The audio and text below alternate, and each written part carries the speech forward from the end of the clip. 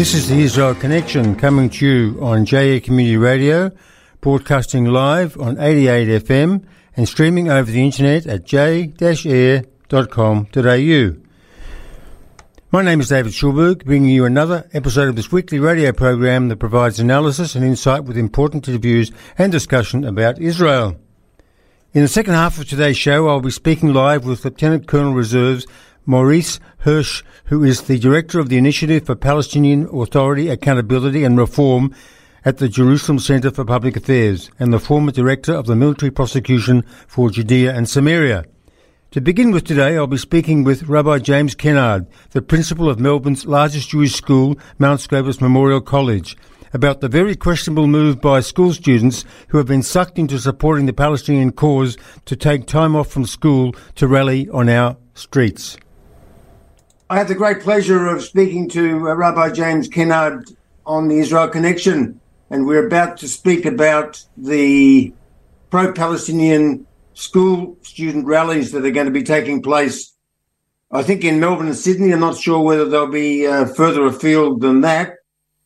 In an editorial in The Australian, if I can just mention this before I'll let you speak, Rabbi Kennard, it stated that instead of wasting time at the school strike for Palestine in Melbourne on Thursday, students should be in class for a few good lessons on World War II, and the diary of Anne Frank would equip them to better understand the war in Gaza. You've been reported as expressing dismay over what's going to happen. What bothers you so much about these protests? Good afternoon. The first thing to say, on a simple level, and I speak as a school principal, is during school time, the place for students to be is in school. It is quite inappropriate for students to declare that they're not going to go to school, really for any reason. Putting that aside, I have a particular concern, and I know this is shared by many, many members of the Jewish community, of what the nature of this rally for Palestine might be and how it will impact on young, perhaps naive, unworldly young people. We have seen that the pro-Palestinian rallies that have taken place in Melbourne and Sydney very quickly spill over to explicit anti-Semitism, and one can debate about the implicit anti-Semitism in the cries of "from the river to the sea" and so on. But when people call out "gas the Jews," it's pretty clear what they mean. That needs no explanation or translation. At the very best, one can say that these rallies present a totally one-sided, simplistic view of a complicated situation in the Middle East. But given all this, it is very likely that young people who are encouraged or feel it's an appropriate thing to do, or it's a clever or trendy thing to do, to go on such rallies, will come back with a very mistaken opinion, will come back with negative feelings towards Israel, towards Zionists, and in particular towards Jews themselves. And then I worry about the community cohesion when you have a lot of young minds poisoned in this way. And I worry about the cohesion within individual schools. I worry what it's like for the Jewish students the day after, on a Friday morning, to turn up to school, knowing and fearing that their classmates have been at a rally where they've heard very explicit anti-Semitic content. And that is why many people are very concerned. I noticed that some schools are clearly discouraging their students from attending, but I fear there are other schools and there are other teachers who feel that in the name of free speech, in the name of liberalism, or even in the name of anti-Zionism, which they think to be an appropriate cause to trumpet, other schools might even be permitting, taking a neutral stand, or even encouraging their students to attend. And that possibility I find very frightening indeed. What do you have to say about our leadership? I would refer to comments that were made by the Shadow Education Minister, Sarah Henderson, about what Victoria's Premier, Jacinta Allen, said about these protests. She didn't really condemn them in any strong terms. She simply said that the students had a democratic right to go to these protests. Sarah Henderson contends, by the way she spoke, it's a breach of a duty of care to students in the state of Victoria. I'm a rabbi, I'm a school principal. I don't want to get into partisan politics. I think there has been a lot of support for the Jewish community from both sides of Parliament in the state Parliament and also in the federal Parliament. I noted what Senator Henderson had to say. I noticed what the Premier in Victoria, Jacinta Ardern, had to say. I will say that I think the condemnation, the negativity towards the march could have been a bit more full-throated from the Premier. But I don't think it's fair to say that she was supporting it. I don't think it's fair to say she was taking a neutral stance. I understand her hands are a little bit tied. There is a concept of free speech. People do have the right to protest. And I think that's something that we're proud of and thankful for in Australia. And I don't know if there's any legal mechanism which the state government could indeed ban the march. What we would look for to our political leaders is to tell schools, to tell principals, to tell students that this is not a sensible thing to do. This is not a helpful thing to do. This is not the right thing to do. And I think the Premier has said that. Maybe she could be a little bit stronger in her message. Wouldn't there be circumstances, though, where there would be stronger views expressed about what students might be trying to do? Speak about a right for people to protest, and even younger people to protest, but aren't children in a particularly different type of situation where they really don't have the wherewithal to protest on some issues which people need to be more mentally developed to really go out and say something that makes sense? Well, what I'm saying is I agree that it's totally wrong for students to go to such a one-sided, distorted view of history and of current affairs and to get a very incorrect message, and a message that clearly borders on anti-Semitism. However, what I'm also saying, and I'm not a constitutional lawyer here, I'm not an expert in the legal situation of marches and rallies, but to my knowledge, it's not possible to say, it's not legal to say that this rally can't take place or can only take place with people over 18. I don't think there's a mechanism for stopping a rally taking place, even for children. I think we can all agree, and I'm absolutely of this opinion, that it's a very, very bad idea with very negative potential consequences. But that's not the same as saying that it should be banned or it could be banned. I'm simply not aware of a legal mechanism to do that. But again, people who have better knowledge of the law might know much more than me. What do you think the students who attend these rallies are going to be chanting when they're on the rallies, because they don't just walk there in silence? What words do you think we're going to hear coming from them? Well, I can speculate, but on the basis of what we've seen so far, I think we'll hear free Palestine, and I think we'll hear from the river to the sea, Palestine will be free.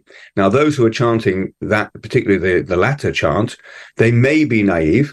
They may be ignorant, they may be very simplistic, and they think it sounds like a good idea. People being free, who's going to object to that? Of course, we know that from the river to the sea means the annihilation of the state of Israel. The only question in this theoretical scenario is what happens to the Jews? Are they absorbed into basically an Arab state? Are they left at the mercy of the other people in this one state? And we see what happens when Jews are left at the mercy of Hamas murderers. Or are they to be exiled to somewhere else? I mean, I don't think people really are thinking on this level. But what concerns me is the people who know full well that chant means the end of Israel, the end of a sovereign state, the end of the one only Jewish state in the world, and yet they still chant it. So people going on this march and people going on other marches, whether they're young or old, maybe unwittingly calling for the destruction of the state of Israel, or wittingly. Either of those are very concerning. Yeah, that's for sure. The child and adolescent psychologist Michael Carr-Gregg has also slammed the upcoming strikes, urging parents to intervene and stop their children from attending. Quoting what he had to say, young people shouldn't be missing out on their education. There's too much lost school time. If they want to protest something, they should do that outside of school hours. Furthermore, he said young people's brains are not fully developed yet. It is the job of the parent to be the frontal cortex. Parents need to learn to say no, and that it isn't appropriate. They should tell their children, turn up to school, don't rob yourself of the opportunity to get a great quality education, he said. You would concur with the remarks of Michael Carr-Gregg, I expect. Absolutely. Well, I've got great respect, I think we all have, for Michael Carr-Gregg and his expertise and his insights into adolescent development. And I totally agree that it's absolutely wrong for people to be out of school during school hours. That's the first thing. And the second thing is for them to learn their current affairs from a very bad source of information and a very dangerous source of information. And I agree, this is a battle that all schools have, I'm afraid, that parents need to be able to say no. And I know as a parent myself, that's not always easy. But for parents to remind students that their place during school hours is in school. I mean, I'd like to say something about the word strike. It's a evocative and emotive word, and it's borrowed from a very different situation where a employee feels that they need to lay down their labor in order to achieve a better working environment, and they're prepared to sacrifice their earnings during a period of a strike. That's something for which I think many people might have great respect. For school students, what's being proposed is they sacrifice being in school for the afternoon. In other words, have the afternoon off school. There's no sacrifice in there. There's no noble cause that they're making such a sacrifice for. They're just taking the afternoon off school. And I think it's very hard to find any basis for encouraging them to do so. School kids should be in school during school hours. If they want to do other things, that's what they have out of school hours for. But during school hours, their place is in school. Now, you'd be aware, no doubt, that there have been also rallies concerning climate change. And I'm sure that amongst your student population, there would be some that would also be very sympathetic to the concerns over climate change. How would you feel if students took time off school from Mount Scopus to attend a protest such as that? I would say, the first half of my argument about the school strike for Palestine will be exactly the same. That much as we might sympathize with the cause in this case, students should be in school. And their best contribution to building a better future is for them to equip themselves with knowledge and skills and understanding in order for them to play their part in a better future, not for them to absent themselves from school. And that's the position that we've taken with the climate change last week and in previous times. And in that respect, these two issues are the same in that I come back to this simple, straightforward point. During school hours, school children should be in school. That's the best way that they can equip themselves to create a better future for themselves and for everybody else. Do you know who is behind the organisation of these protests that are taking place in Melbourne and Sydney, as far as I'm aware? I believe it's an organisation called the Free Palestine Movement, and there's a branch in Victoria and a branch in New South Wales. That's my understanding. I don't know anything about this organisation. Do you think that they're being very opportunistic? I see that this ties in with a kind of philosophy they have of intersectionality, where they bring in together people from all flocks of life behind a single cause.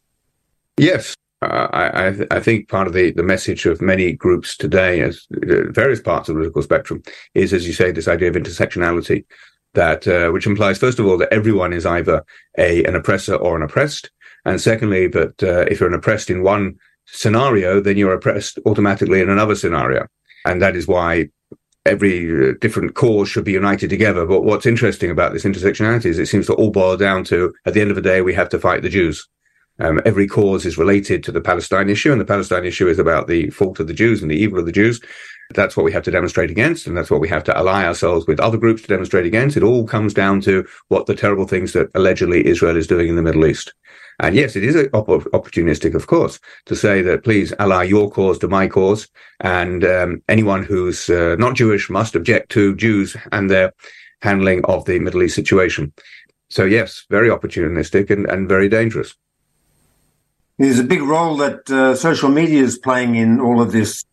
There would be much pressure on students from their fellow students who are attending to also participate. So social media is playing a very significant role in all of this. Well, I think, first of all, there's a natural desire for young people to do what other young people are doing. All people have that desire, to be honest. But you're right. We're now in an age very much where information is supplied by social media. It is not vetted. It is not edited. It is not contextualized. It is simplified. It is reduced to slogans and to pictures and to memes. And I think this is very much part of the media war that Israel is having to fight. This very simplistic set of notions that are being conveyed by social media create a very distorted, very one-sided, very inaccurate picture of actually what's going on in the Middle East. For people, particularly young people, for whom social media is literally their primary source of news, they're going to get this very distorted picture. They're going to get this very simplistic view, and they're going to feel that based on what they're learning through their social media feeds is that one side is totally guilty, one side is totally innocent, and therefore we must protest against the oppressor. So yes, I think the mechanism of social media that conveys and simplifies to the point of gross distortion about news and political activity is very much part of the situation here, which makes it much harder for Israel. It also makes it much harder for educators to convey a much more balanced, a much more accurate picture to these young people. I'd point out at this stage that I've attempted on social media to contact school students for Palestine. They've got a presence on Instagram.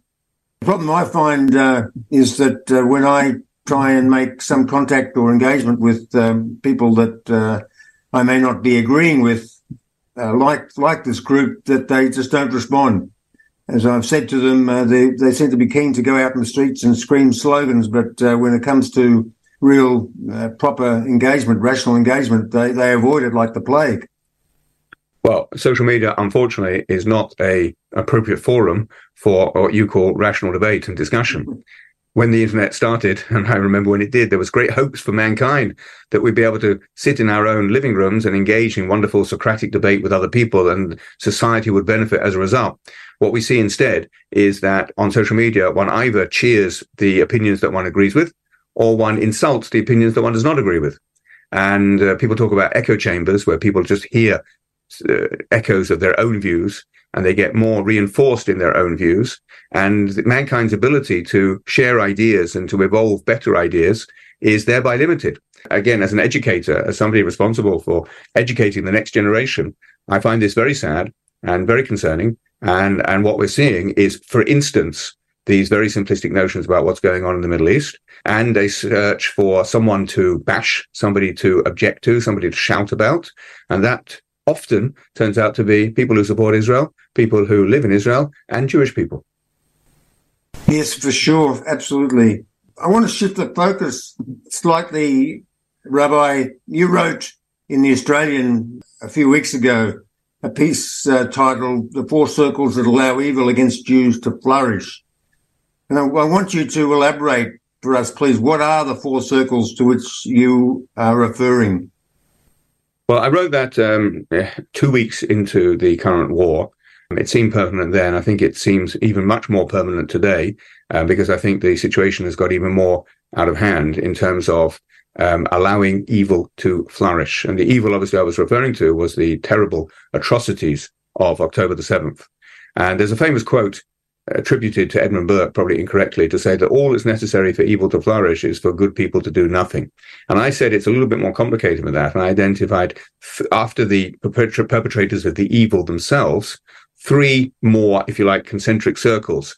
So after the people who carry out the atrocity, then you have those who support and who cheer them on. And we have seen, particularly in American campuses, but in many other places as well, people coming out and saying, good on you, mate, that we support what Hamas did. We think they were entitled to do it because they were resistance fighters and Israel was the occupier, even though Israel hasn't occupied Gaza since 2005. But so the first circle is the people who actually encourage and support and cheer for the evil to happen. The second circle is people who will say, no, I'm not supporting massacres, I'm not supporting murders, but I understand how they happen. As the UN General Secretary said, that October the 7th didn't happen in a vacuum. In other words, we can understand that it was a response to conditions, which leads to people saying, without necessarily using these words, it's not so bad. It's understandable. And then the fourth circle, we've got the perpetrators, we've got the supporters, we've got the justifiers. Then you have the ones who want to remain neutral, who say it's too complicated to get involved. Of course, it's not complicated. Killing babies is wrong. There's nothing complicated about that as well. Raping women is wrong. There's nothing complicated about that. But what I noticed after October the 7th was the presence around the world and in Australia of all these three groups. There were people who were supporting. There were people who were saying, of course, I don't support, but at least I understand, I contextualize, I in a sense, justify. And then lots and lots of people who would have been very quick to condemn other types of atrocities in Australia or anywhere else in the world. On this occasion, they said, no, we want to remain neutral. We don't want to upset people. We don't want to upset this community or that community. And besides, it's a complicated situation, so we'll just do nothing. And those are the good people who do nothing. So it's the combination of the perpetrators, the supporters, the justifiers, and the ones who look the other way. And I said it helped me understand an environment in which the Holocaust could have happened. The rise of Nazism and the horrors that they inflicted on the Jewish people and on the world were also supported by some and justified by some, and other people turned the other way because they didn't want to see or comment. And that is basically how Nazism was able to flourish, even in this modern so-called civilized world. And we're seeing a similar phenomenon today when it comes to the most horrendous attacks on Israel and on the Jewish people, at least for the last 75 years. If you take out the Holocaust, in fact, for a much longer period than that, because what we saw on October the 7th was the worst of pogroms, much, much worse in scale and in brutality than pogroms we've seen in the last 1,000 years of Jewish history. So we're really talking about a momentously evil and terrible event. And yet we saw so many people unable to bring themselves to condemn it, unable to say that this is wrong, whatever the context. We recreated an environment in which evil can flourish. And that was the thesis of my article, and I think it's been very well received. And I think it provides a way of understanding the crazy and terrible situation in which the world finds itself today, where it cannot bring itself to say simply what Hamas did was wrong, wrong, wrong. Yeah, I really commend that framework that you put out there as a way of understanding what is facing us. With this conflation business, one of the things that bothers me is that there seems to be a lot of concern in society about racism, but when it comes to anti-Semitism, it's not deemed to be the most significant form of racism. And every time major media outlets are talking about concerns over racism, they bring together anti-Semitism and Islamophobia. Do you really think that this is a genuine approach, or this is really showing a diminishing of the fact that anti-Semitism is really primarily out there as a major concern as far as racism is concerned? Well, in a word, yes. In a few more words, let's be absolutely clear. Racism against all minorities, against all races, is wrong. Islamophobia is wrong. Where people are attacked or condemned for their religious faith and their religious beliefs and their religious activities, all those things are wrong, and there can be no doubt about that at all. What is concerning is that anti-Semitism, it seems, cannot be condemned, at least by many people, without also invoking a condemnation of something else, usually Islamophobia. I think if anti-Semitism used to be the racism that dare not speak its name, it now is the racism that cannot speak its name alone. It has to be associated with a condemnation of something else. And that is another example of how Jews are treated differently and how anti-Semitism is treated differently. We can't imagine a scenario where a politician will say, I condemn racism against, for instance, Indigenous Australians, and I also feel I have to say I condemn racism against somebody else. Mostly, we recognize racism and we condemn it in absolute terms, and we don't feel the need to qualify that by saying, oh, and also I condemn something else. But as you say, with anti-Semitism, it is different, and it's a function of how Jews are treated differently, and our oppression, our suffering, our victimization doesn't count quite as much as that of other people. If I could just venture a suggestion, I actually think we suffer by using the word anti-Semitism. I think it's a word that after 150 years since it was coined by a German anti-Semite, has perhaps outlived its usefulness. And I think we should talk about racism against Jewish people. I think sometimes the fact that we use a different word for the racism directed against us, we use the word anti-Semitism, we don't use the word racism. I think perhaps that confuses people. And I think perhaps we'd be better off focusing on what we're talking about, which is racism against Jewish people. And just like racism against any other ethnic group must be and should be condemned, so racism against Jewish people should be condemned in the same absolute terms without needing to invoke other causes at the same time. But the phenomenon which you talk about, which is very common in our political leadership, is an expression of how Jews somehow are a bit different, and anti-Semitism somehow is not quite as bad as other forms of victimization. And we need to say it might be different. Every racism takes a different manifestation, but racism it is, and it must be condemned, and it must be considered in the same way as other types of racism. Yes, for those people listening who want to look into this matter or the subject or topic we've just been talking about, the comedian David Baddiel made an excellent documentary about this called Jews Don't Count. That amplifies what we've just been saying. Yes, I'd recommend that book very highly. It's a good read. It's an easy read. David Baddiel brings his own branch of humor, but his message on every page of the book is that Jews don't count. At least they don't count in the same way as other peoples and other ethnic groups. And racism against Jews is ignored, it's swept under the carpet, it's contextualized, it's quote, understood in a way that racism against other people is not. Yeah, and David Baddiel is not really a Zionist either. No, he's not, and he proudly calls himself a secular Jew, so there are areas in which we might disagree, respectfully and courteously, but his basic message is something I think we can all get behind, and very sadly acknowledge that Jews don't count in a way that other ethnic minorities do. Rabbi, you're about to leave Australia soon to make Aliyah to Israel. Would you like to reflect a little on your time here in Australia, being the principal of Melbourne's largest Jewish school, Mount Scopus Memorial College, and being also a leading light in our Australian Jewish community? Well, I don't know about the leading light bit. I think that's for others to assess. I'll leave that to others. Well, that's my assessment. Okay, thank you very much. It's been a great pleasure for my wife and me to live here for will be 17 years.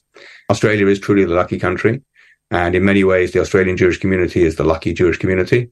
So there's a lot going on. There's a lot of Jewish activity. There's a lot of learning. There's a lot of cultural events. There's a great infrastructure to support Jewish life in the Jewish community. It's also been a particular pleasure and privilege to lead, I think, one of the greatest schools in the world. And I say that because I think amongst Jewish communities around the world, there's a great renown of Mount Scopus Memorial College.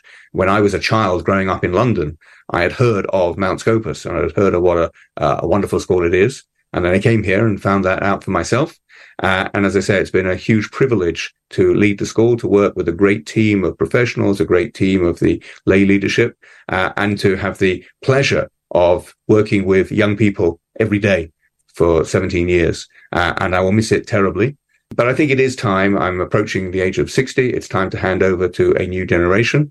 The school has appointed Dan Straight to be the principal, and I think that's a wonderful choice, and I wish him every success. But it's also the time for my wife and me to realize a dream that we've had for a long, long time, which is to live in Israel. Most of our children live there. We have lots of grandchildren there, and that's a great pull. But also to fulfill, I think, the highest value of Zionism itself, and to be in the place where Jewish destiny is being forged, to be in the place where we can live a Jewish life to the fullest.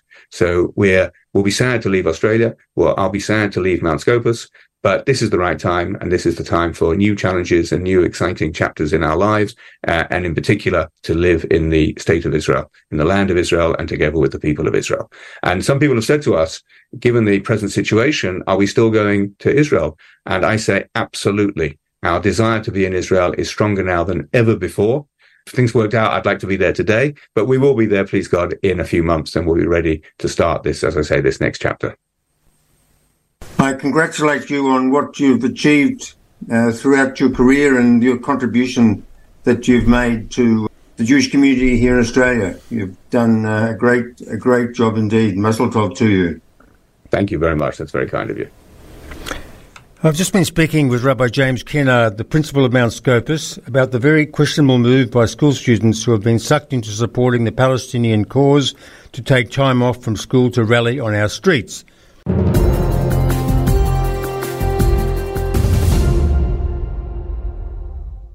I would now like to welcome Lieutenant Colonel Reserves Maurice Hirsch, who is the Director of the Initiative for Palestinian Authority, Accountability and Reform in the Jerusalem Centre for Public Affairs, and the former Director of the Military Prosecution for Judea and Samaria. In our discussion today, I'd like to examine how the economy of Gaza has evolved to the present day, paying particular attention to an appalling ABC podcast on the topic, the economies of Gaza and Israel, that was on the program there titled The Money, that accuses Israel of ruining Gaza's economy. So welcome to the Israel Connection, Maurice. Hi, thanks for having me. So Maurice, to begin with, can you explain what happened after the 15th of May 1948 when Britain formally ceded its mandate over Palestine and the State of Israel was formed as regards Gaza? It's impossible to answer the question without looking back just a little bit. Okay. Gaza was given in its entirety to the State of Israel as the homeland for the Jewish people. Such was the case in 1917 as part of the Balfour Declaration.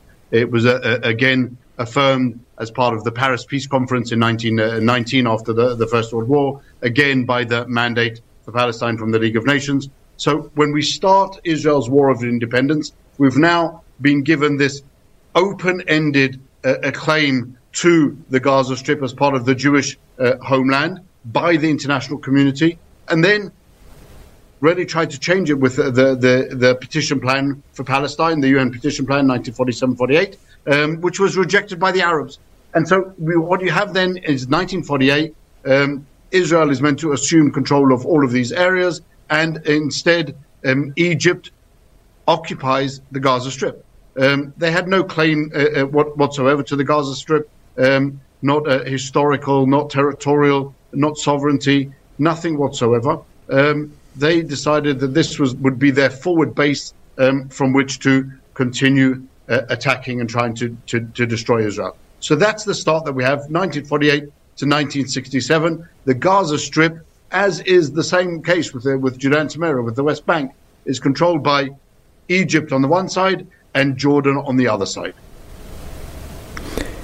So now we're going to actually concentrate on the ABC program, The Money, that was hosted by a veteran ABC journalist of 30 years who is steeped in the syndrome of anti-Israel bias that permeates our taxpayer-funded ABC in Australia. The guest being interviewed was a pro-Palestinian shill named Noor Arafeh, an economist and fellow at the Carnegie Middle East Centre, which happens to be based in downtown Beirut in Lebanon. You've listened to this extremely one-sided program. What is your overall impression of it, Maurice? It's unbelievable sometimes to hear the lies and distortions that people can try and flog to any audience that's willing to hear their propaganda. I listened to the podcast, and this wonderful woman tries to explain, really with miracles and magic, as to why Israel is responsible for the failed economy of Gaza. There are a few things, if you listen carefully to the podcast, there are a few amazing things that never come up in her understanding or in her analysis of the failed economy of Gaza. Firstly, in 15 minutes, over the entire 15-minute interview, she never once mentions the word Hamas. Hamas is an internationally designated terrorist organization, UK, US, Australia, European Union. Hamas was democratically elected to run the Gaza Strip in 2006. Hamas has run the Gaza Strip since then, and under the Hamas leadership, Hamas is, let's put it into context, we've seen it all the way through the different periods, but really it came to the forefront on the 7th of October. Hamas is a homicidal, genocidal organization whose goal, stated clear, open goal, is to destroy Israel and to murder as many Jews as possible. So this is the organization that controls the Gaza Strip. She mentions it never once. How can you miss the fact that the entire area is controlled by a terrorist organization? She never once mentions the fact that while she describes the Israeli aggression, of course, she never once mentions the fact that during the period of time of 2006 to 2000, even before the current war, to October 2023, those terrorists fired 23,000 rockets, missiles and mortars indiscriminately targeting Israel's civilian population. This is a terrorist organization. How could she not have mentioned that as part of her equation? She then talks on multiple times, multiple references to this word, the blockade of Gaza, which she obviously is inferring Israel's restrictions on trade with this hostile territory that is governed by an internationally designated terrorist organization that constantly tries to murder our Israeli civilians. She fails to mention that simple geography. Maybe she just isn't aware of simple geography. Gaza is not an enclave entirely controlled or within the Israeli territory. It has a border with Egypt. Now, this would be apparently a major news update, breaking news for Noor Arafat, because not once in her entire discussion does he ever mention the fact that, well, Israel may not have to deal with its hostile enemies, but those hostile enemies could do whatever they want with Egypt. Egypt is a different country. Israel does not control Egypt, unless, of course, you buy into the fundamental racist undertones of her discussion and of the ABC interview that, well, obviously the Jews control the whole world. We even control the Egyptian government and the Egyptian border. That is something which is one of these fundamentally Jew-hating, anti-Israel tropes that are running around the world, which she clearly just ignores entirely.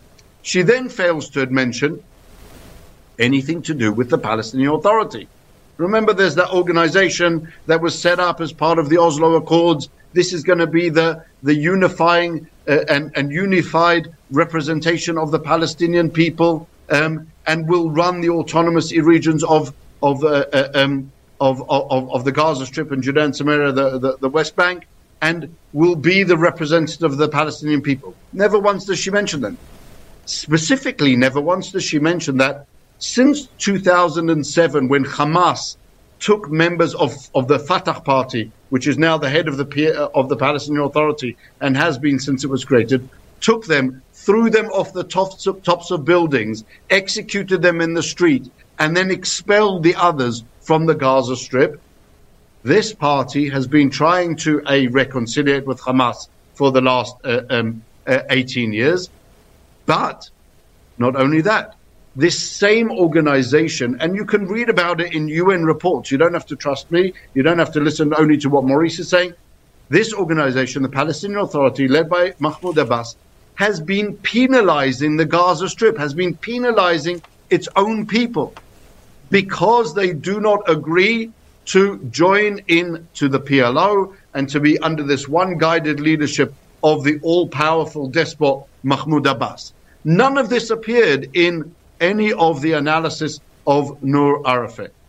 She also failed to mention that, well, in 2005, Israel entirely pulled out of the Gaza Strip. This could have been, for the last 16, 18 years, the Gazans could have built the Singapore of the Middle East.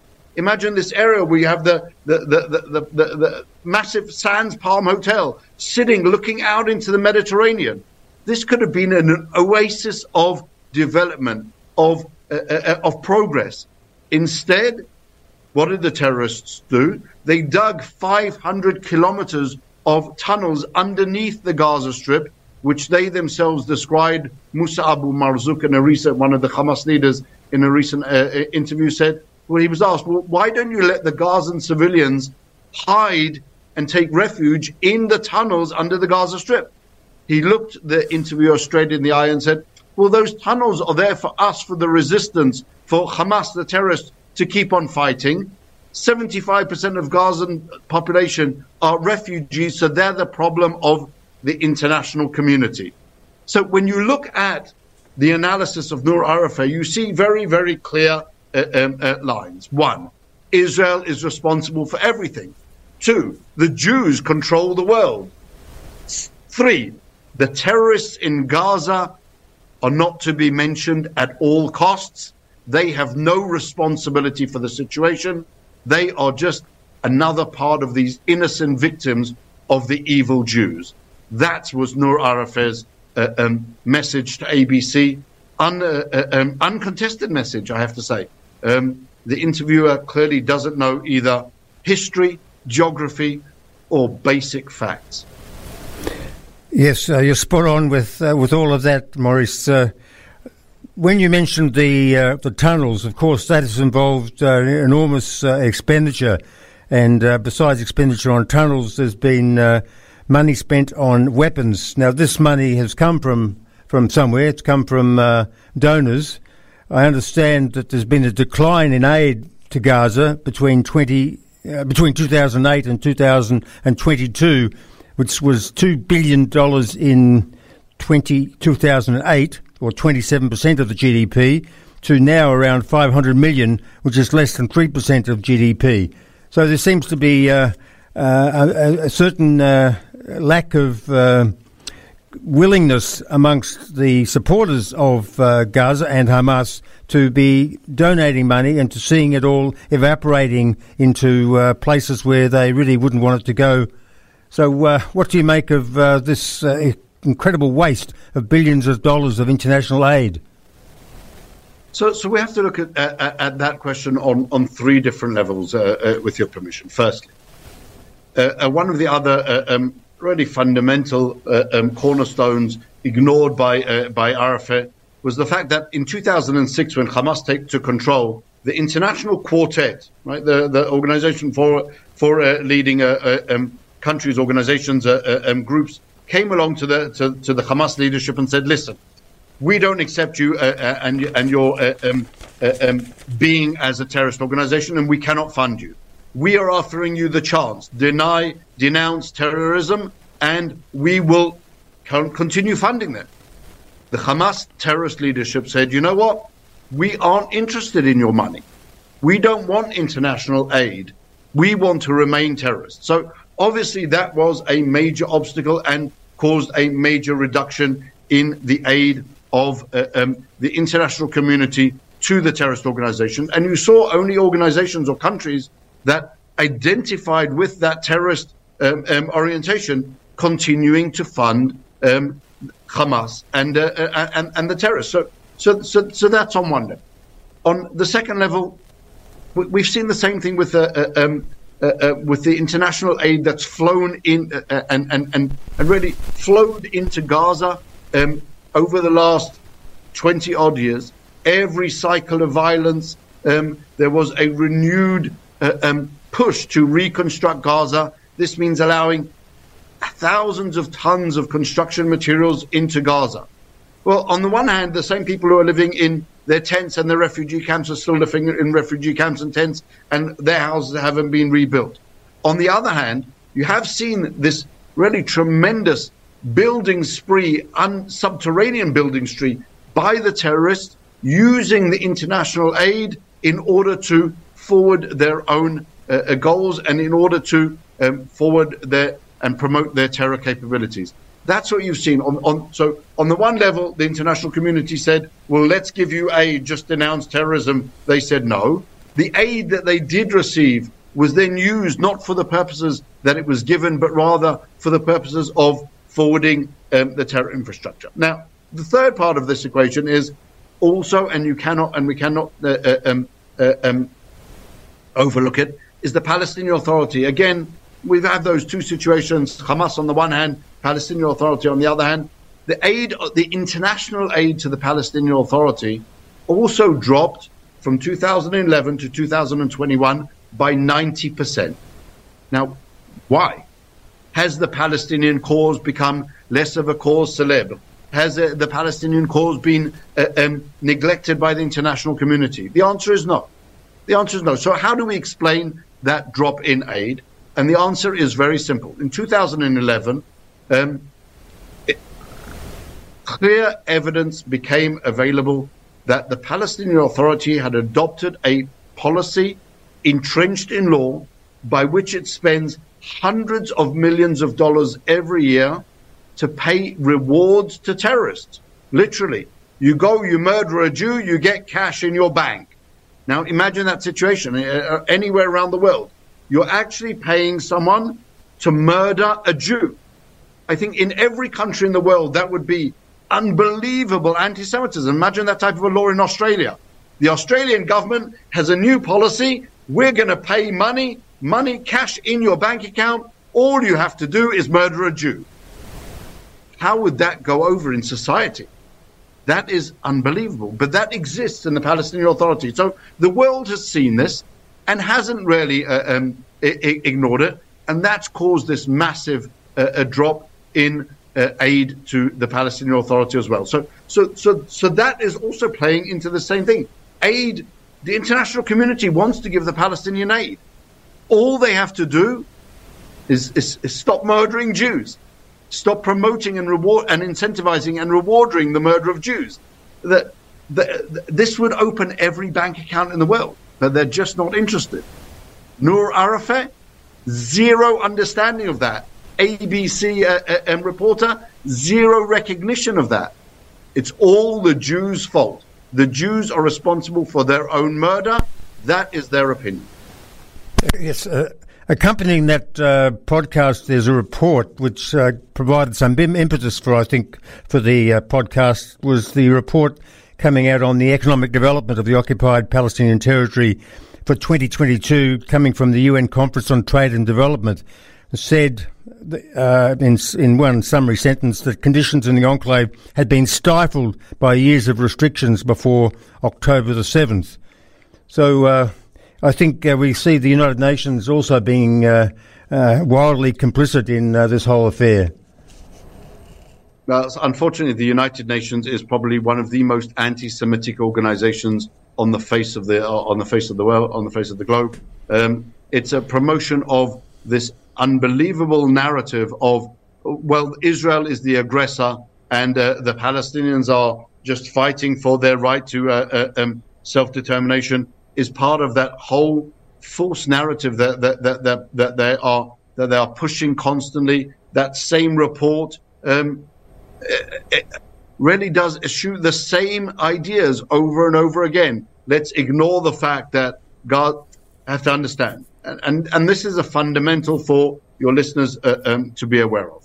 Whilst the world defines Hamas as an international terrorist organization, again, Europe, the European Union, Australia, the UK, Canada, all of the normal civilized countries in the world define Hamas as a terrorist organization.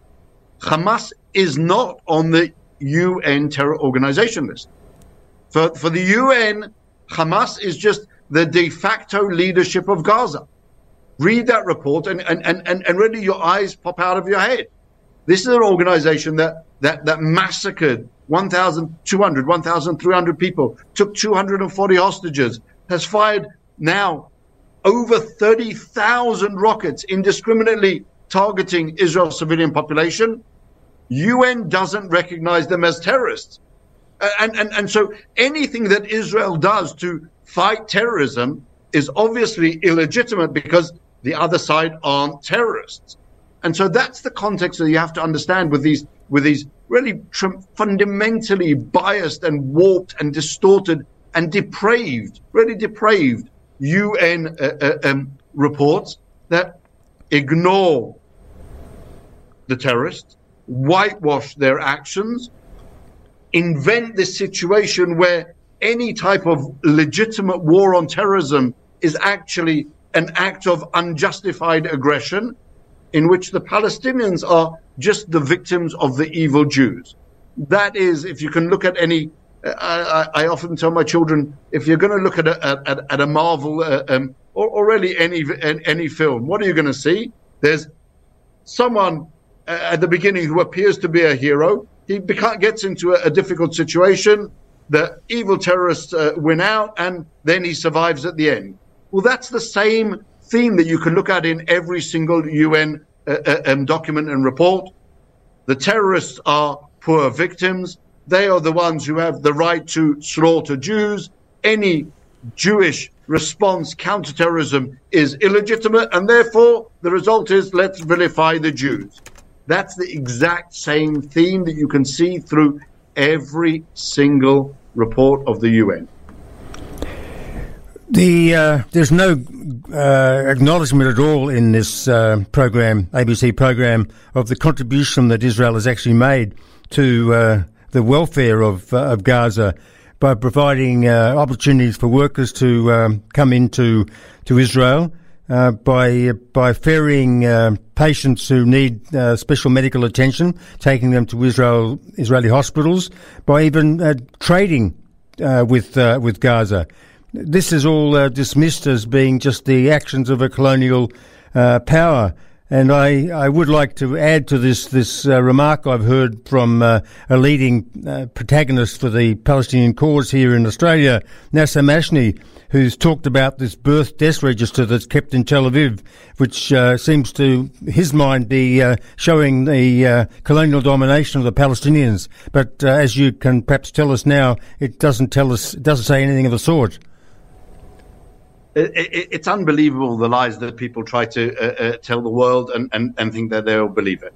As I said before, David, in 2005, Israel entirely pulled out of the Gaza Strip.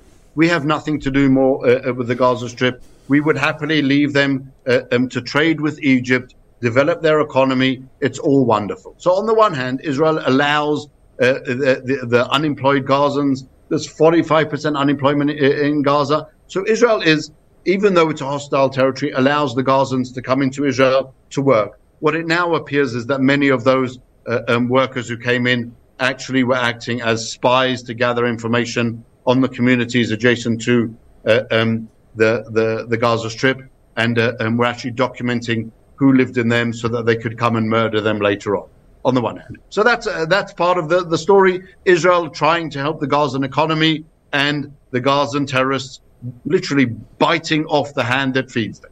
On the other hand, this whole story about the population registry. Now, you cannot understand how much garbage this is. Like, the idea is Israel is not present in the Gaza Strip. We have nothing to do with the Gaza Strip. We are not active on the ground. There's no boots on the ground. If Ahmed is born in the Al-Shifa hospital in Gaza, right? Let's say it's before the massacre. What responsibility do the Gazan authorities have to report to Israel? None. If they didn't report to Israel, what would happen? Absolutely nothing. There is no population registry that's run in Tel Aviv for the Gazans. Can we force Australia to report to us every child born in Australia? Of course not. And so we can't do that with Gaza. The Gazan authorities choose to report to Israel, because if we don't see that person on a recognized list, then we will not allow that person into Israel to then collect information and gather intelligence to come and destroy us. That annoys the Gazan terrorists. So they, as part of this wider program of not only trying to use and abuse Israel, but then attack Israel as well, that's what these people are saying. A clandestine population registry. This is really the fundamental underlying anti-Semitism, Jew hatred, that says, well, the Jews control the world. They even control the population register of Gaza, even though they aren't present there. They have no one on the ground there. They have no way of enforcing it, but still the Jews control the register. That's what this insidious guy is saying, really. And that's what he's trying to persuade people to believe. In the few minutes we have left, let's have a look at what the situation is with Gaza going forward. Is there any way out of the situation that we're in now with Hamas present in Gaza? There's talk of the Palestinian Authority coming to take over after Hamas is eliminated, as we all hope. But the Palestinian Authority is in many ways just as bad and corrupt as Hamas is. So what's the prognosis, would you say, Maurice? So you're quite right. There's no real difference between the Palestinian Authority and Hamas. Their only disagreement is on who leads the charge to destroy Israel and who takes credit for murdering more Jews. That's exactly their position. They say it loudly, they say it clearly, but unfortunately, the international community just doesn't want to hear them. We want to hear that they want peace, and so we impose our idea upon them that they want peace. But really, that's not the case. They aren't interested in peace. They're only interested in destroying Israel. The Palestinian Authority was handed the keys to Gaza in 2005. They were the ones who allowed Hamas to grow, prosper, and to take control there. They were the ones who insisted that Hamas be allowed to participate in the elections. And so they are definitely part of, if not a major part of the problem, they are at least a very, very large part of the problem and can be none of the solution. What has to be done in Gaza is denazification, similar to the efforts done in Germany after the Second World War. The Palestinians in Gaza have been brainwashed by the Palestinian Authority, by Hamas, into Jew hatred. That has to be reversed. That has to be changed. And only by moving forward in that direction, the denazification of Gaza, will there be any possible hope either for Israel or for, and specifically for, the Gazan people. As long as they continue to be governed by terrorist organizations, the Palestinian Authority, that seek Israel's demise, and as Golda Meir famously said, if the Arabs love their children more than they hate us, then there would be peace. As long as the Palestinians continue choosing organizations that hate us more than they love their own children, then there won't be peace here. What do you say to the criticism of Israel for having propped up Hamas to be used as leverage against the Palestinian Authority? Nonsense. I apologize. There is only one word for that. To argue that Israel has propped them up is simply ridiculous. There have been over the last 15, 18 years, this idea of the international community, that Israel is prevented from going into Gaza and destroying Hamas. It happened in 2006 when the terrorists kidnapped Gilad Shalit, and we went back in for the first time, and the international community said, no, you cannot go any further. It happened again in 2007, 2008, with Operation Cast Lead. Israel went in to destroy Hamas, and the international community said you cannot. The UN led the charge, the infamous Goldstone report. It happened again in 2012 with Operation Pillars of Smoke. Israel went in to destroy Hamas. The international community said no. 2014, and I can go on and on and on. The argument that Israel supported Hamas is another one of these tropes to say, well, Israel is responsible for the terrorism and it's not the terrorists. It's garbage. It should be seen for what it is. It's anti-Semitism in its most pure and really elegant form. Yes, my fear is that this fundamentalist Islamist ideology on which Hamas is based, even if Hamas is eliminated as an entity in its own right, is going to transmogrify into some other despicable form. That's the fear I have. I appreciate the time you've given us today, Maurice, on my program.